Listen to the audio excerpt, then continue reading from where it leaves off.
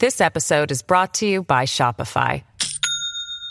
Do you have a point of sale system you can trust, or is it a real POS?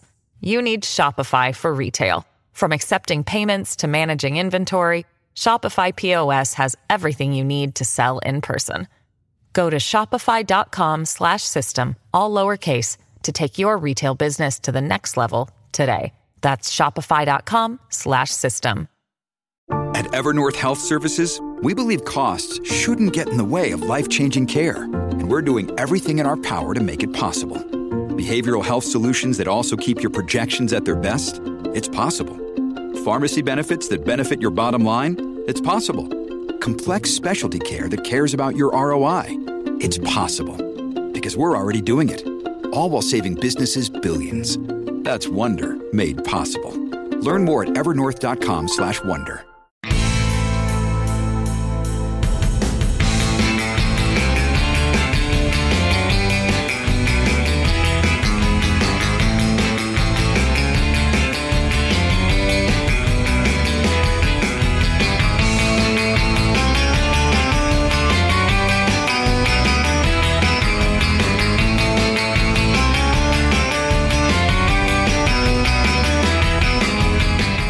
Hello and welcome to Rock and Roll Politics, the weekly podcast with me, Steve Richards. Thank you very much for tuning in wherever you are around the world and indeed around the UK.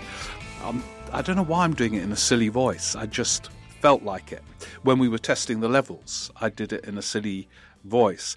I was thinking as I was cycling to the wonderful Podmasters studio that one of my heroes is Peter Sellers and those voices. Yeah, anyway, I'm sorry, I'm going crazy. Anyway, welcome. Thank you all so much for tuning in. We have got, as ever, a heck of a lot to cram in our time together. If it's okay with you, last week, for those of you who weren't around for some reason, of course, the joy of podcasts is you can still pick it up. I reflected on the challenges facing Rishi Sunak in the year ahead.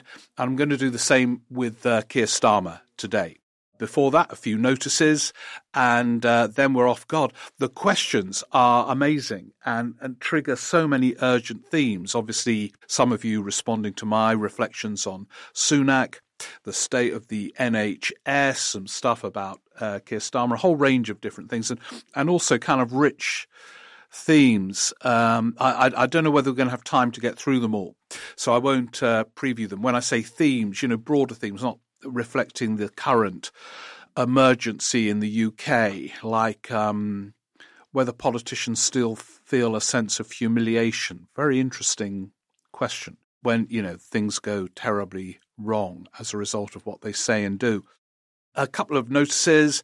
Live shows in March and April have been fixed up. March the 23rd, I think it is, at King's Place. First live show of the year. Who knows where we'll be and what the themes we'll explore deeply that evening will be, but we will know nearer the time. That applies also. I'm going up to the Witham Arts Centre, get lots of emails saying, will you come do more stuff in the north of England, northeast?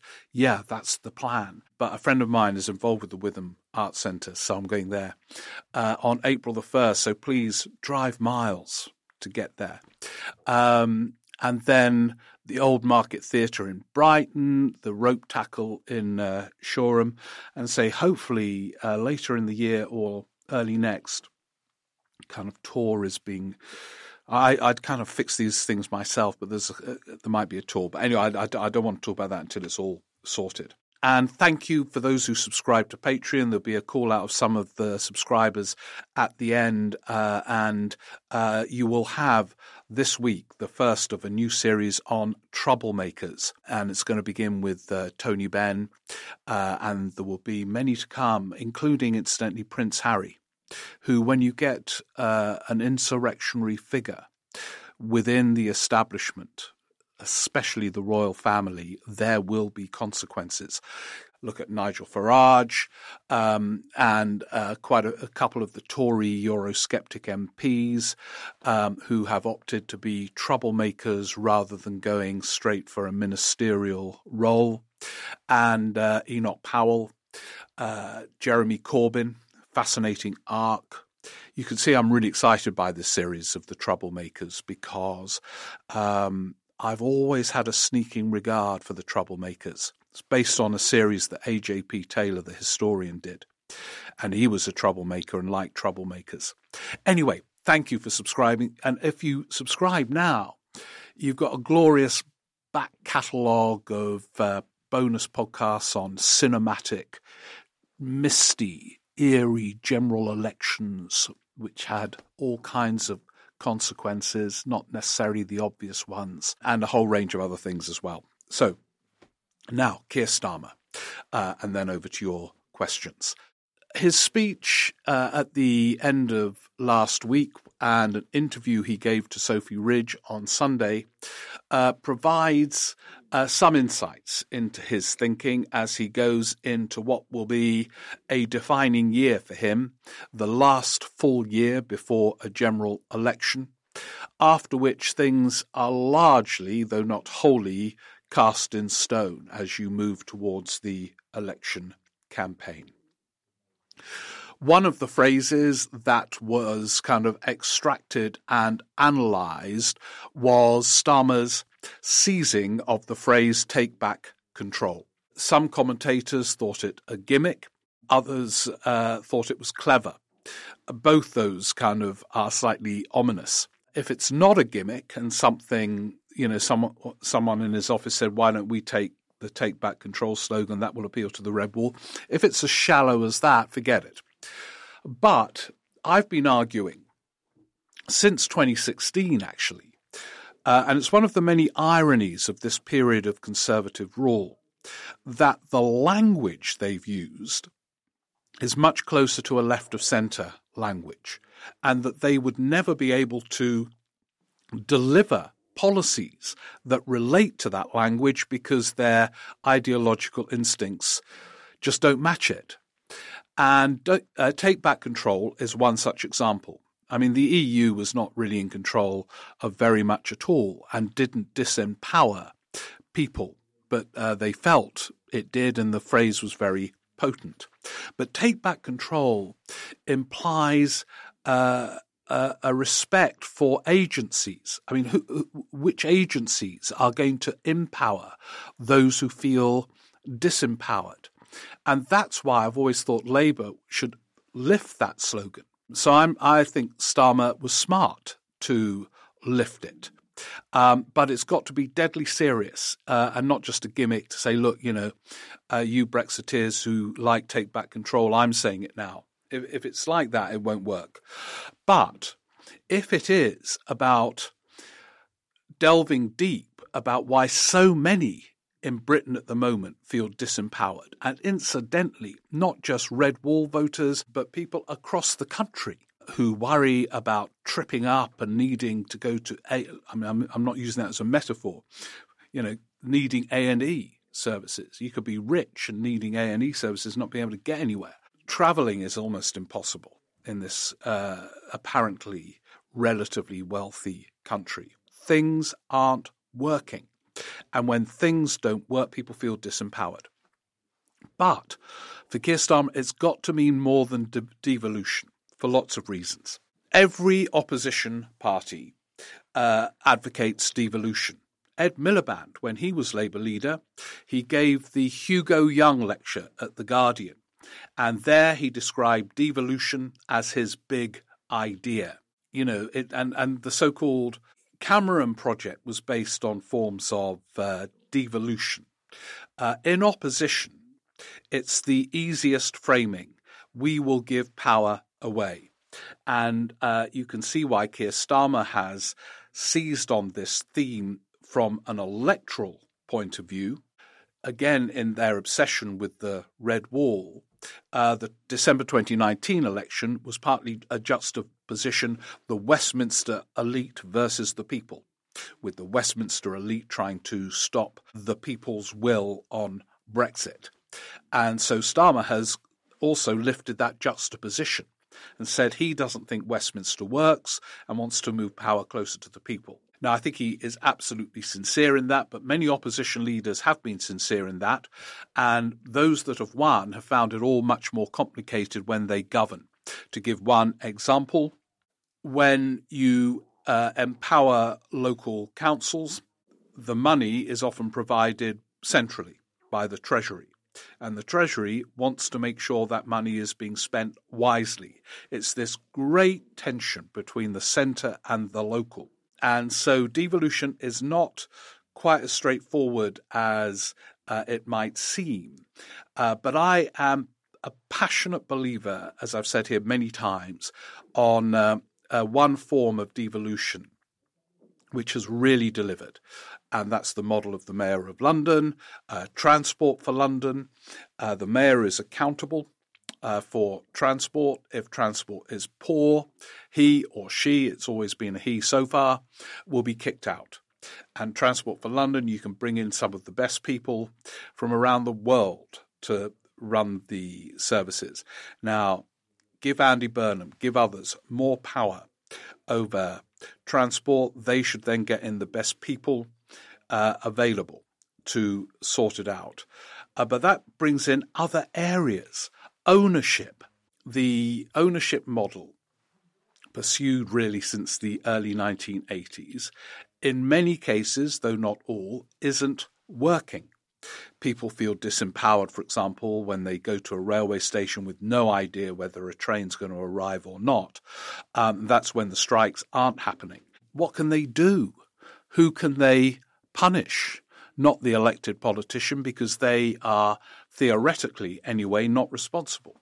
But they, what do you do with a train company? They've got a contract. So these models aren't working. So taking back control can mean all sorts of things and should do. It needs to be a big idea and going beyond a kind of what will inevitably be, in the end, limited devolution. But it's a good phrase. It's one of the ironies of this period where there has been a conservative rule to the right of Thatcher quite a lot of the time, combined at other times with a sort of form of English nationalism, that left-of-centre phrases, levelling up, take back control, and reconnecting the people who've been left behind. I think all these phrases Keir Starmer could deploy. And that doesn't mean he's accepting Brexit has worked. It's almost the opposite. He's saying Brexit has failed to deliver in terms of people taking back control and feeling more empowered, and that he or a Labour government will do it through other means. So it's potentially a good thing to do, to use this slogan and turn it into a part of a programme of a future Labour government. Now, the bigger picture, as briefed to the newspapers and so on, was new Labour-style reassurance, reassurance, reassurance. They're not going to spend money and so on. They're passionate believers in reform. And as discussed in a podcast a few weeks ago, that word reform itself is enough to delight Westminster lobby correspondents and columnists, both Tory columnists and the limited range of non-Tory columnists. They hear, Keir Starmer backs reform, that shows he's on the centre ground. Imprecise cliches emerge.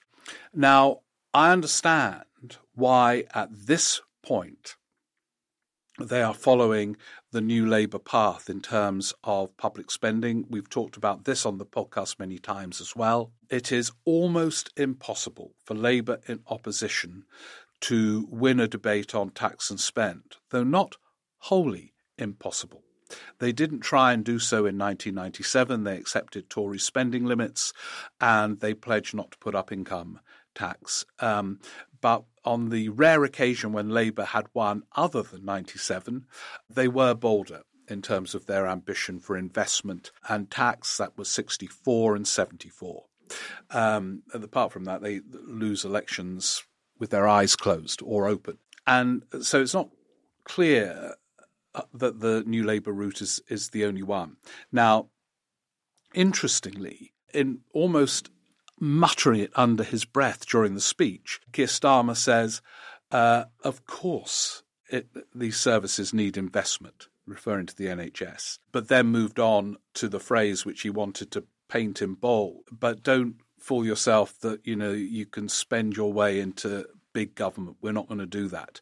Now, that phrase, big government, all the focus groups that stifle thinking in the Labour Party, well, voters don't like big government and all the rest of it, reassure those voters that you don't stand for big government because it sounds like Big Brother and all this kind of thing. But as I say, under his breath, he said, of course it needs investment. He knows that. His wife works in the NHS. He's much more closely connected to the crisis than old Sunak is. So, of course, they know it is about that. And when they talk about renewal of public services, it's a good word. They know renewal will involve investment. Of course, it will also involve reform. We've analysed on this podcast and had many discussions and debates amongst the cooperative about the best ways of reform, but no one is arguing for the status quo. How can they? But the nature of the reform is the key. And on this, it's really interesting. These, again, the Westminster Correspondent briefing from Keir's office to, the Times staff at Westminster. Oh yeah, we're in reform, and that means the private sector. And brilliant! They've bought Tony Blair's reforms. Fantastic! And headlines: Starmer backs reform and everything. But if you listen carefully, what they are saying on that so far is they will use the private sector to meet the insane demand at the moment that the NHS cannot reach after the pandemic and 12 years of austerity economics. That, to me, is wholly sensible. We're in an emergency. You use every means available. But other than that, I can't quite see what their thinking is on that. I noticed in the Sophie Ridge interview, Keir Starmer said, again, almost under his breath, some of the outsourcing in the NHS hasn't worked. And I know that he believes that. So does Rachel Reeves. Some of it has been expensive and inefficient and involved endless mediating agencies and caused a lack of accountability and hasn't worked. And yet reform often means that, actually. So the other things, of course, you've got to explore, as Wes Streeting has, the role of the GP, whether the pharmacist can do more. We've, on this podcast, explored co-payments. Politically impossible, but I noticed Ken Clarke saying that's one way of addressing the resource issue, which is part of it. But the fundamental issue is labour shortages. It's a labour-intensive industry, the NHS. And I noticed Andy Haldane, who had worked with Michael Gove on Levelling Up and was from the Bank of England, saying the other day on the Laura Kuenssberg show, this is the fundamental problem. Labour shortage, because from Frosty Frost Brexit, the end of free movement, and the pandemic a bit. Hard to blame Putin for labour shortages. But that costs money, to recruit more.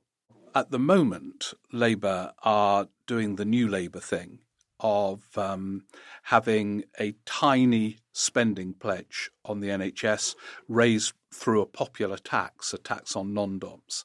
Very New Labour. And that's it. But I wonder whether they're fighting the wrong battles on this. I only wonder, because I know that the BBC on this is quite an interesting barometer. And until recently, all the questioning has been, as it was in 97 and 92 and 87, you will have a black hole if you don't do this, and all the kind of fantasy public spending. We've talked about that. But I notice now, such is the scale of the crisis in the NHS. So after Keir Starmer's speech, Lisa Nandy did The World at One.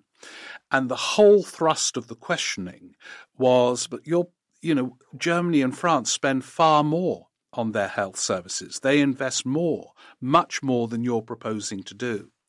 And I wonder whether the scale of the whole thing means that actually they risk, Labour, falling into the opposite trap of not aiming big enough.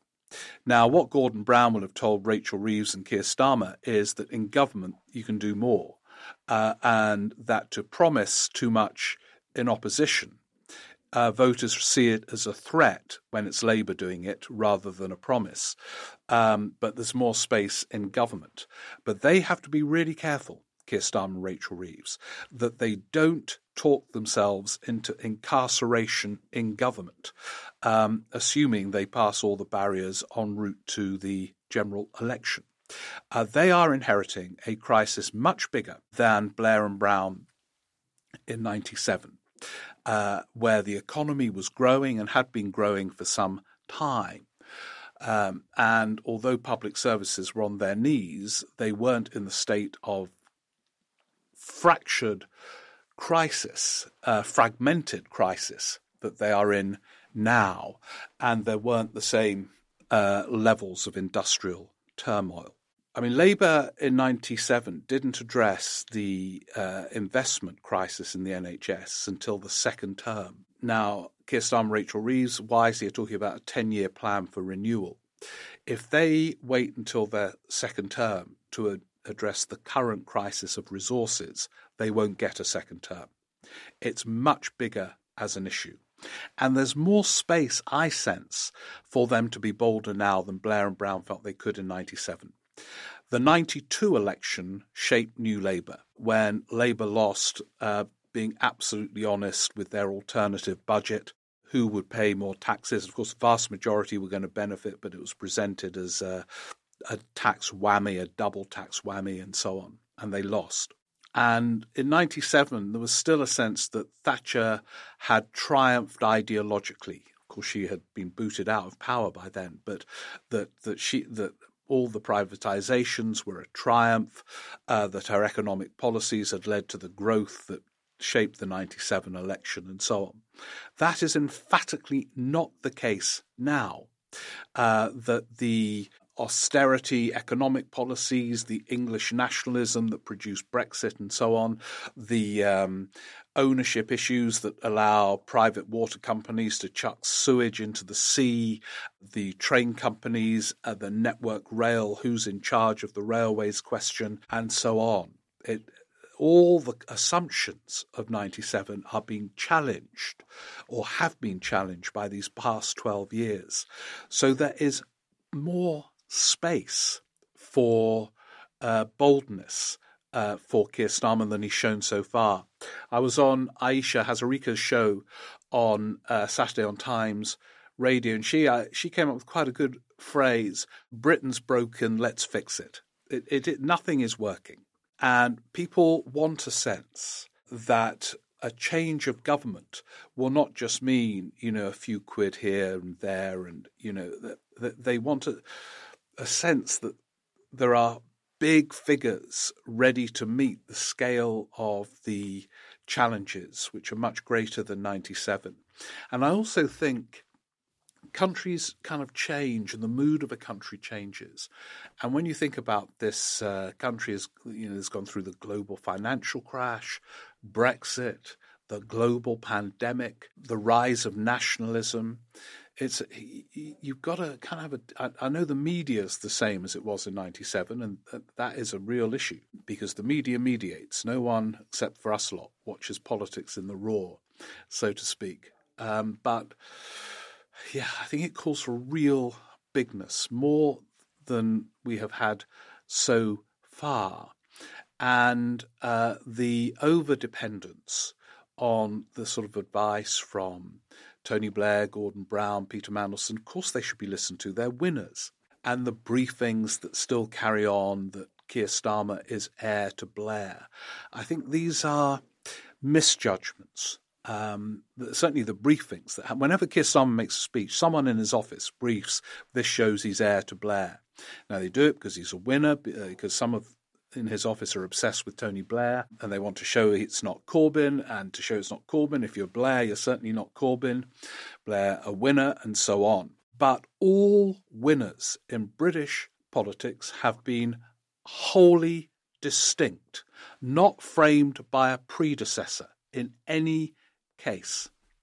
Think of Wilson, Thatcher, Blair, all big, authentic figures, deeply flawed, but absolutely themselves and distinct. And Keir Starmer is a distinct and interesting figure. He's not boring. Here is someone who rose to the top of the legal profession, DPP, has run a big department, and chose to go into Labour politics at a point when Labour were far from flourishing, chose to stay in the Corbyn shadow cabinet. He's been condemned in some quarters from that, but it's an interesting call. Then wins in the darkest depths and basically as the pandemic erupted, darkest depths. So he's interesting of himself, loves football genuinely, doesn't have to pretend to, loves music. I mentioned he doesn't mention his family, although he does mention that his wife's a nurse only about every 10 seconds. But these absolutely root him in a distinct way. And yet his team, this shows he's like Blair or he's following Blair and so on. And the other thing he needs to be careful about is the nature of that advice. I mean, Gordon Brown was commissioned to do something very specific, and he's done it, and a lot of it is thought through and radical and doesn't cost money. So not surprising there'll be a focus on some of that. It's very interesting. I read an article by Peter Mandelson. I thought it would be the usual kind of slightly generalised stuff about voters need reassuring, who has won elections, Blair, then loss. But actually it was more precise than that in ways that I think a lot of us would agree with. So, for example, he said the part of the issue with the NHS is social care. You have to have a social care system so the hospitals do not become crammed with people, because there is a shortage of social care facilities in Britain. Absolutely right. But what was missing is how you pay for that and how you make that case in opposition. And Gordon Brown used to complain sometimes about Tony Blair, that he used to come. This was when they were in government. He used to come back and say to Ed Balls and Ed Miliband at the Treasury, he said, just had a meeting with Tony, he wants me to cut taxes and put up spending. And of course, famously, when Tony Blair rightly committed to Britain reaching the EU average in terms of spending on the NHS, he didn't say how that was going to be done. And that was one of the many reasons why Brown was apoplectic. Brown had to do the how. And so it's quite easy for these people to sort of loftily advise, we know how to win and so on. Yeah, and here's one example. There is an issue with social care. How? How is the money to be raised? And reform. It's a word that spellbinds, casts a spell over certain columnists and political correspondents. But what does it really mean in detail? How do you get the balance right between an efficient centre and more power locally, whether it's in hospitals or anything else? So these are some of the challenges for Keir Starmer in the year ahead. And he's got space. He's 20 points ahead in the polls. Now, how strong that lead is will be tested in the coming months. We've got a question about momentum in polls coming up any second. So, yeah, it's a huge year for him. And in a way, it's more challenging. Well, it's hard to. I mean, Sunak's got a nightmare on his hands, and in the context of 12 years of Conservative rule. And so far, he doesn't seem capable of rising to it. In his case, I mean, Keir Starmer is cautious because of the whole tax and spend constraint in British politics and the British media. Sunak is really interesting. I think he's obviously a decent bloke, but he has lived a very cocooned life. Winchester, Oxford, Goldman Sachs, hanging around with fellow high earners at Goldman Sachs, getting into politics at Richmond, a relatively affluent seat in North Yorkshire, famously married into huge wealth. And it's quite hard for someone like that, I think, to recognise the country he's in charge of. Cameron struggled, though not as wealthy. When he held that referendum, he thought he'd win. People were would happily follow his advice and that of George Osborne, in spite of the austerity measures, the extent of which I don't think he recognised the impact on communities. I don't think he fully knew the country he was leading. And I don't think Sunak does. I think Starmer does. He's absolutely rooted and connected. But he's got some big calls to make in the coming year. And I hope he widens the range of voices he listens to as he navigates towards the next general election. Well, there we are. We've done Sunak and Starmer, haven't we, in the last couple of weeks. And now, I think, if it's okay with all of you, let's go to your questions.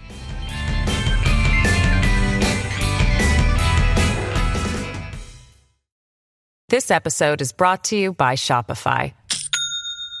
Do you have a point of sale system you can trust, or is it a real POS? You need Shopify for retail. From accepting payments to managing inventory, Shopify POS has everything you need to sell in person. Go to shopify.com/system, all lowercase, to take your retail business to the next level today. That's shopify.com/system.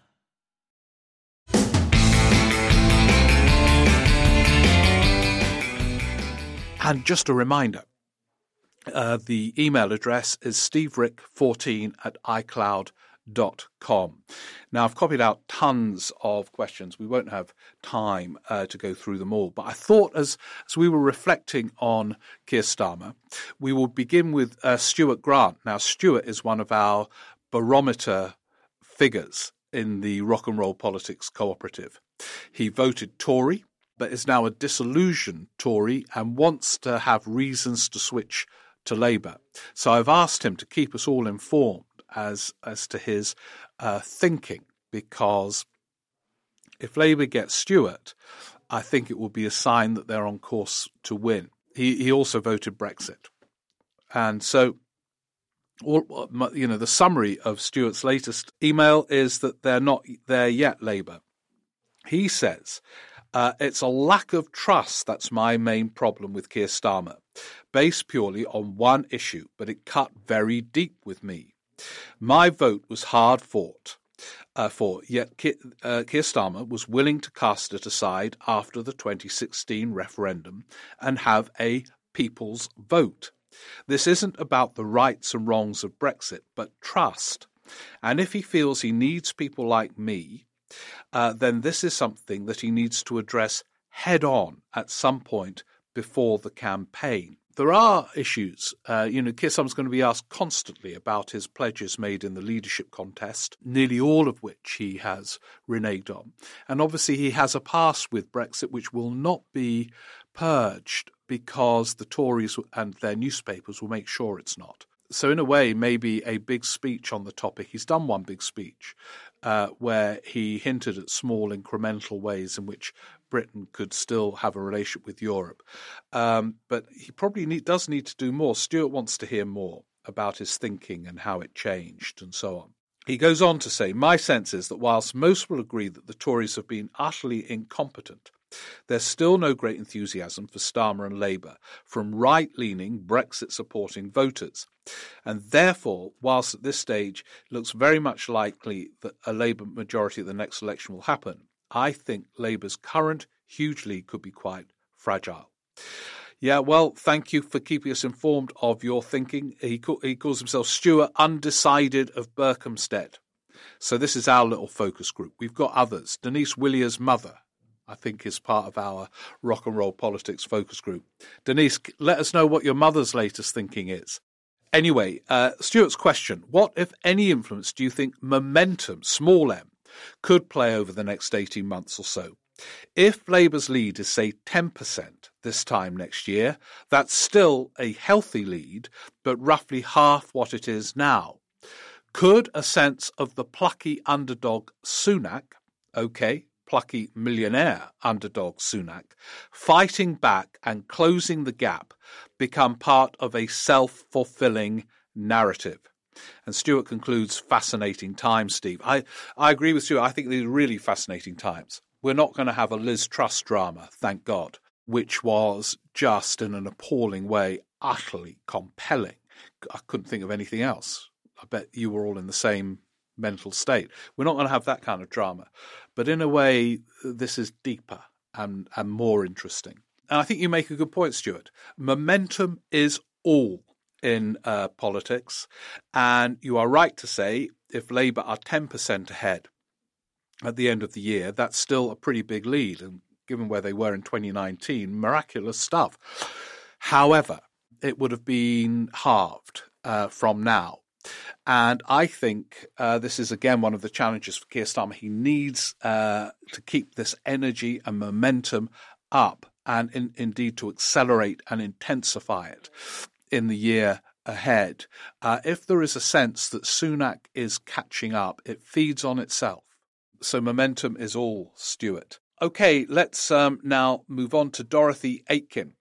And Dorothy writes, I realise Sunak is probably trying to present the acceptable face of conservatism, at least one that quietens the markets. But what appalls me is what many members of that august body, the Conservative Party, want Boris Johnson to return. Have you read all the columns about how Boris Johnson might return as Tory leader by the time of the election? Dorothy says, on what level is Boris Johnson acceptable? He lies and cheats and as a public figure completely reprehensible. But some in the Tory party want him back. It's startling that Sunak hasn't presented a plan to deal with the present crises. However, I hope that in your next podcast you might give your views on what I was reading about Keir Starmer's vision for a Labour government. In The Guardian, Michael Jacobs, who used to work for Gordon Brown, set out aspects of the vision of Starmer and Reeves, which includes a definite fiscal stance of borrowing only for investment, establishing a new publicly owned energy company, a 10-year energy efficient programme which would create jobs and apprenticeships, along with Gordon Brown's constitutional reforms, economic powers and budgets to drive economic development across the country, and producing a package of workers' rights and protections and an industrial strategy. To me, this does present a definite plan. And I'm pleased you've included that, Dorothy, because in my overview, I didn't go into some of these details. There are some policies which meet the scale of the challenge in Labour's repertoire. But they need to be, all of them make sense. Everything add up together. So the bigness does need to extend to other issues which I was talking about as well. But yeah, I read that piece. Michael Jacobs in this piece argued actually Keir Starmer is not just a kind of New Labour echo from 95, but has policies that are at this stage of the comparison more daring. And he does. So thank you for saying that. In terms of Sunak's thing, it's quite clever, his five pledges, but perhaps too clever, in that some of them were going to be so obviously meetable that people might have seen through them. He said this is the end of being tricksy while being tricksy. But I'm told that they're going down quite well in some of the Labour focus groups. Oh God, can you imagine the panic that's going? Oh my God, the 5 pledges, and of course that's another thing Keir Starmer's going to lift, to have 5 pledges. Fine, but be careful not to be an echo from a period of time which is like ancient history compared with the build-up to this coming election. Remember the Aisha thing. Britain's broken. We're going to fix it. It's got to be bigger. I think I mentioned to you before that when I was at the launch of the 97 Labour manifesto, Tony Blair at his mesmerising best. But I was sitting next to Evan Davis, who said to me, looking at the very cautious incremental policy changes being proposed, it was like, Britain was this run-down mansion and Labour was proposing to change the ashtrays. It can't be like that now. Now, New Labour did some very clever things in those pledges. I was looking at them the other day. And, for example, their tiny pledge on the NHS was included the words, as a first step, we plan to do this, implying there would be more to come. but they couldn't say that in an election because they would be accused of having hidden tax bombshells and stuff as a first step. But as I say, the scale of the crisis is much deeper now, and there are limits to the lessons that can be learnt from that period. Thank you very much, Dorothy. Now, blimey, we've got so many questions. Michael Freeman has written saying, really enjoying the podcast. Your latest podcast on Sunak, this is a reference to last week's one, and the comparison with Cameron touched on the importance of presentation in politics. This got me thinking about whether the mix of the importance of policy versus performance in politics has changed over the last decades. My anecdotal hunch is that it has changed markedly.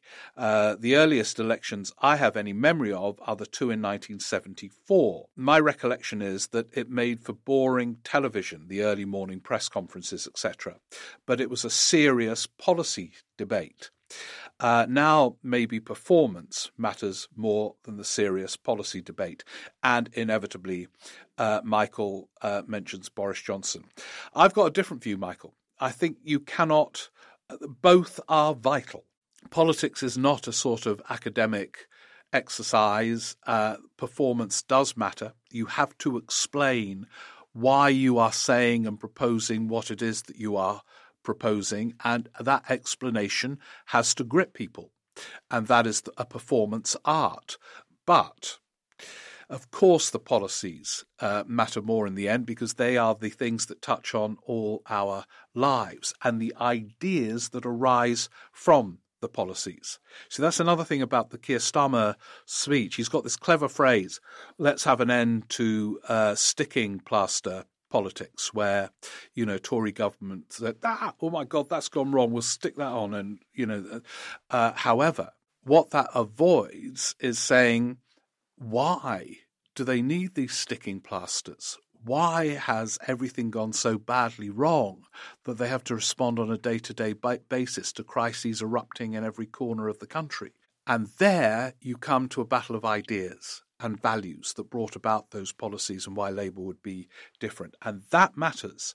But so, of course, does the policy detail. By the way, there were many performers in the 70s, Michael, more than there are now, sadly.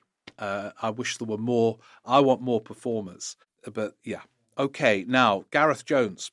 He was the one who raised this term humiliation, saying perhaps in the old days when there were unwritten rules of conduct for politicians, maybe there was a real horror about being humiliated. But have the likes of Trump and Johnson taught us that if you choose not to be humiliated, then it doesn't actually matter and you can get on with doing what you like. Is Liz Truss humiliated, or is she just getting on with fighting her ideas and position? Are politicians these days single-minded enough that being shamed by their Westminster peers isn't something they're bothered by? Isn't it interesting? Because certainly in the past, there was a real neurotic dimension to politics. Harold Wilson was deeply paranoid and sensitive about newspapers. John Major, his aides, hid newspapers because he got so worked up and angry. And then you do have someone like Johnson who seems to just not be bothered. He's breaking the law. No, I'm not. And just gets on with it. People resigned from his number 10, including close allies, and he just carried on. But he was a bit freakish. And Liz Truss is very interesting, actually, because you don't get the sense that she feels humiliated. I think she has rationalised that her revolutionary ardour, the ground should have been prepared more, but everything that she said and did was basically right. And so you've got in the Tory party, these two figures who don't feel humiliated, Truss and Johnson, hovering in very different ways. It's become a very difficult party to lead. I think a more difficult party to lead than the Labour Party, where there's a lot of talk, about the so-called hard left and all this kind of thing. Well, they just gave up power, without even trying to shore up their position after the December 2019 election, and basically handed it over and can't really say or do very much because, Keir Starmer has become so commanding for now. An opinion poll lead gives a leader considerable authority, but he's presiding over a parliamentary party which is pretty willing to be led at the moment, and that isn't the case with Sunak's Tory party. Should we just do one more because time is marching on? Keith from Finchley. Is there any hope that the publication of the book Spare, that's Harry's book, will draw much-needed attention to the acts of British troops in many parts of the world, and, of course, in Northern Ireland? Well, Keith of Finchley is obviously a devout royalist following this Harry thing closely. I just want to say something about the Harry thing. Did any of you watch the interview that Tom Bradby did? I found it gripping, and I'm not interested in the royal family and recognise that the position of Harry is a symptom of an institution that is absurd. This family having to act out these roles, and some of them finding it utterly stifling but still do it, but he can't. And he is, as I said at the beginning when talking about Patreon, he is the insurrectionary figure, and it's dangerous for them. Now, I haven't read the book. I'm told what he said about Afghanistan and this thing, he killed 15 Taliban members or something. When you read it in context, looks less like a sort of, look at me, aren't I macho, and all the rest of it. I don't know. When you deploy troops, they're going to go, depending on the context, and kill people. Maybe you've read the book, Keith of Finchley. I haven't. I'm still not going to read the book. But I do think it's very interesting when you have such a resolute rebel. And by the way, I think it's quite interesting in terms of the newspapers, because after all the stuff about phone hacking and Leveson, some of them still regard freedom of the press, the freedom to destroy who they want in public life. If they want to target someone, they just go for them. Most people are so scared they just have to accept it. It's very hard to take these bullies on. He is, for whatever, I don't know what his motives are, but he is. I think they begin with the mother and the way, she was pursued by the paparazzi and so on, and then his own experiences. But it is a very interesting dynamic going on here.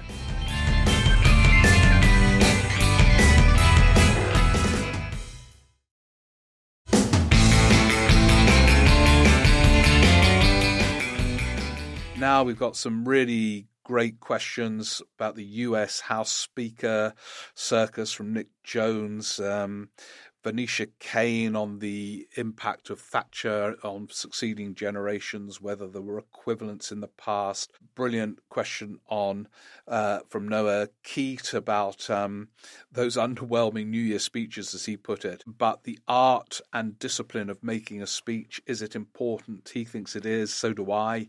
Adam Cobb on Sunak's tone deafness during Laura Kuenssberg's interview with him, the first interview I think he's done as Prime Minister of any length, and whether lack of experience is an issue with connecting to voters. It is, I think, Adam. It's not the only thing. John in Aberdeen about he challenges the views. I said we were talking about integrity in Keir Starmer, and he challenges the idea that he could have the trust issue sorted, as did Stuart earlier, because Nick from Edinburgh said maybe the issue is not trust with Keir Starmer, but authenticity. But of course, trust, John relates it back to the pledges he gave in the Labour leadership contest. There's so many here. Yeah, maybe we'll have a few question time specials. Like, do you remember we've got Jeff Strange again? Oh, I promised to read something out from Jeff last week, so I'm going to do it now, quickly. It's again Starmer Sunak. He says that in his youth he used to play trombone in his local brass band in Bolton and participate in national brass band championships. And he says they were utterly compelling at the Royal Albert Hall, even though you had to sit there and watch for hours and hours. It was still fascinating. And he says at the moment the clash between Sunak and Starmer just does not generate in him the same fascination.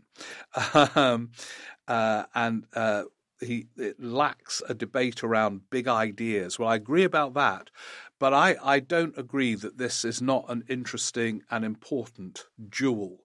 And by the way, it's not just about the two leaders, although increasingly, especially in British politics, which is basically presidential in culture, it will be about these two leaders. And obviously in Scotland, Nicola Sturgeon and so on. I'm going to reflect on Nicola Sturgeon maybe next week or the week after. And I know I'll get questions. Got a big audience in Scotland on rock and roll politics.